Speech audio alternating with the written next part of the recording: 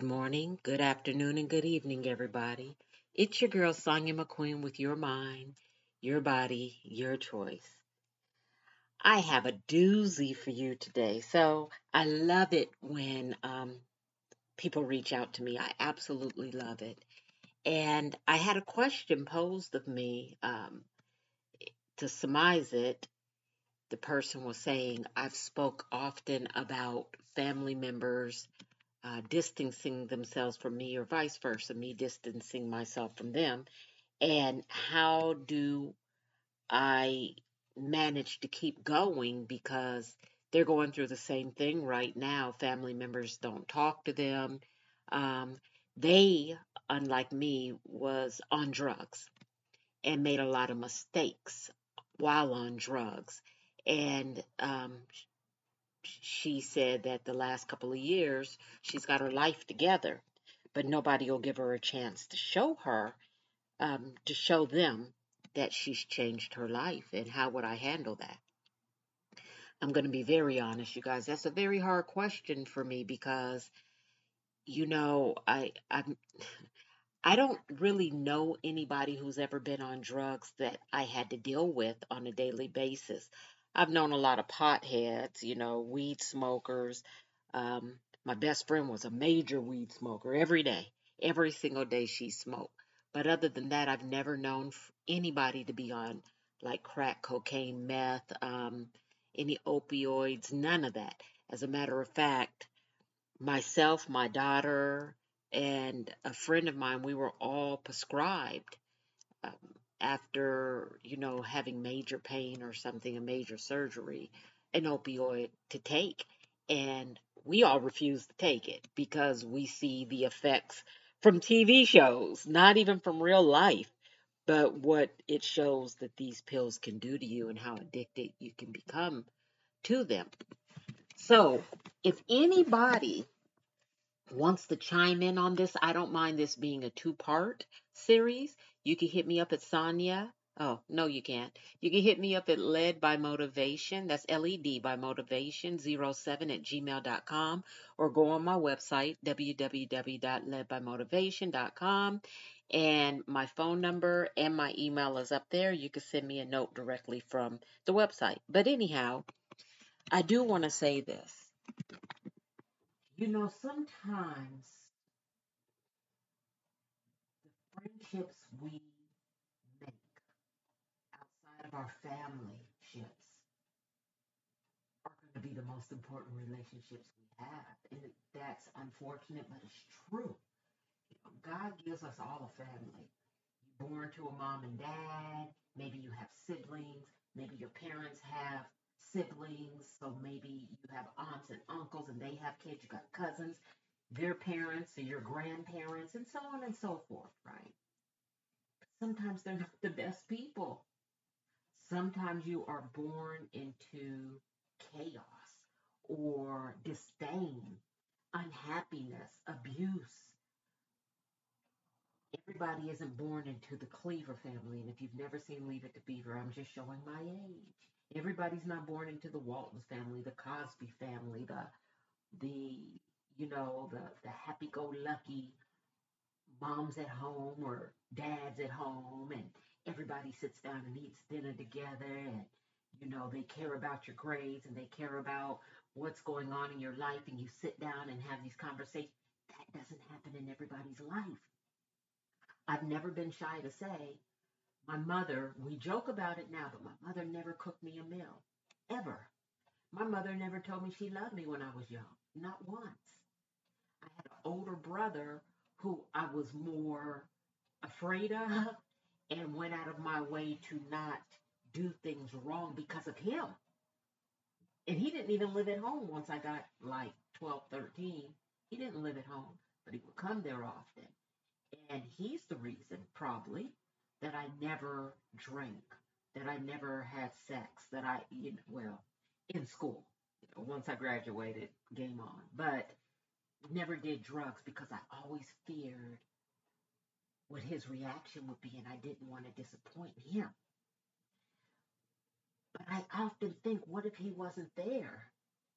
What if it was just me and my mom and I had all this freedom as a little girl and I had grown men trying to talk to me, because I was a shapely young lady. Actually, I was small, very small, but anyway, guys are guys, I guess. That perverts back then, that I didn't see it, but he did. And he shut that down a couple of times. As an adult now, I made it clear several podcasts. A lot of my family does not talk to me. Rumors about me, which I'm not going to get into, but they have eliminated probably 80% of my father's family from my life. And for once, 100% of my mother's family is in my life. But it's backwards, you guys. But anyhow, it's the rumors and the cutting off of relationships. But I'm gonna tell you guys something. God has a way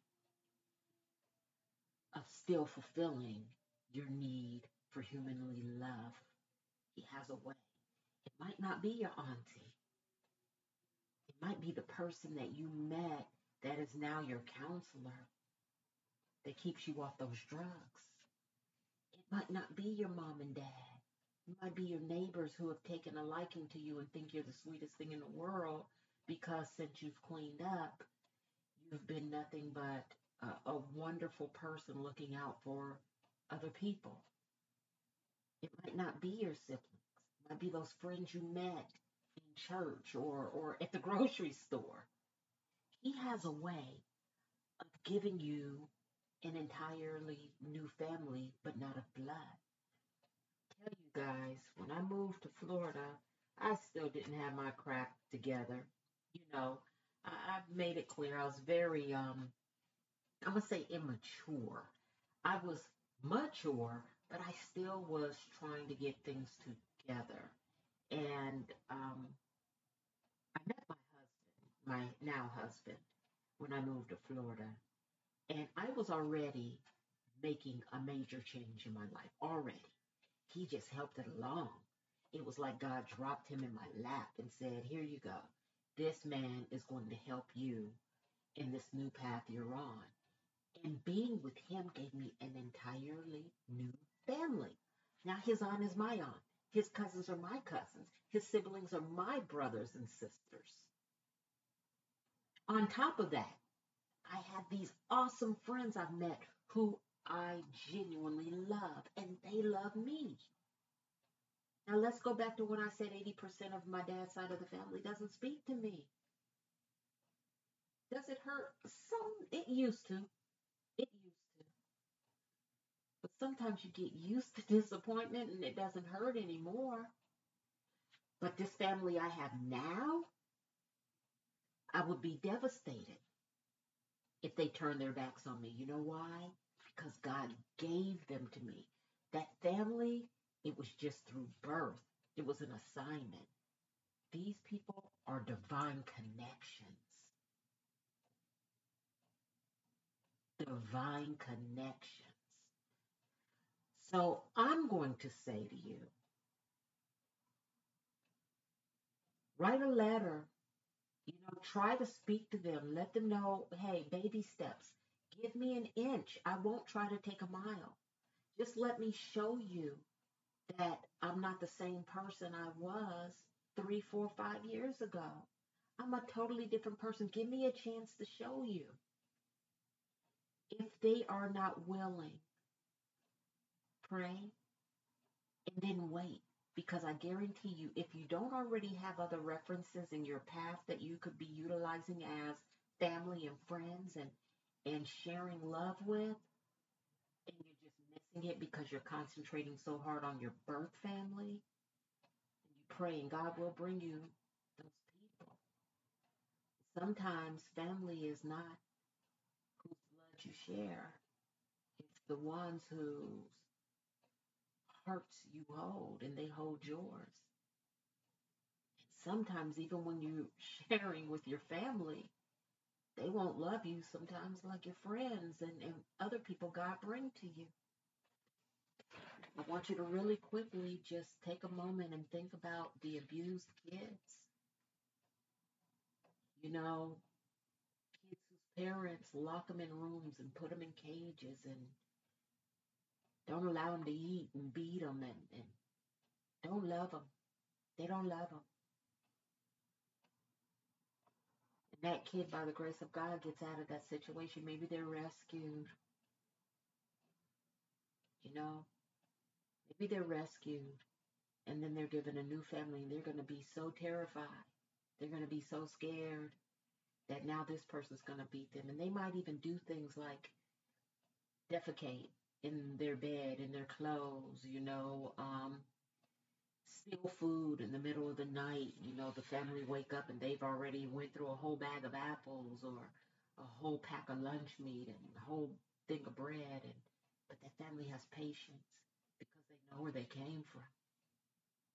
They know what that child's been through. And they already knew before they got him it was going to be an up mountain battle. But eventually that child starts to feel that love. And they see, wow, this person hasn't beaten me, called me out of my name, locked me in a cage, put me in a room, made fun of me. None of that. And eventually, most kids will start to come around and they'll start to honor that love and revel in it and maybe even become a stronger, better person and build other relationships and have that foundation of love that they know they can depend on. And they never forget their parents, but they forgive their parents because they gave them life and they have now love and family through somebody who God didn't give them their blood. Think of it the same way. You were born into that family, and maybe they treated you great, and you did some wrong things, and they turned their backs, and they are now not wanting to deal with you at all. At all. There's nothing you can say or do. They just don't want to be bothered with you. But then you open your heart, and new people take you in to their hearts. Maybe not literally into their homes, but into their hearts. And they give you that love. And slowly you see that it's real. And you start letting your guard down towards other people. And you know it's genuine. And next thing you know, you're laughing and you're smiling and you're visiting and you're calling family without your blood family. And it's okay. It's okay. You guys, like I said, if somebody else has another response, I'm more than willing to have a second part of this podcast. But in the meantime, it's me, your girl, Sonia McQueen. I hope everybody has a beautiful day. And you know you could always find me and where to find me. Take care.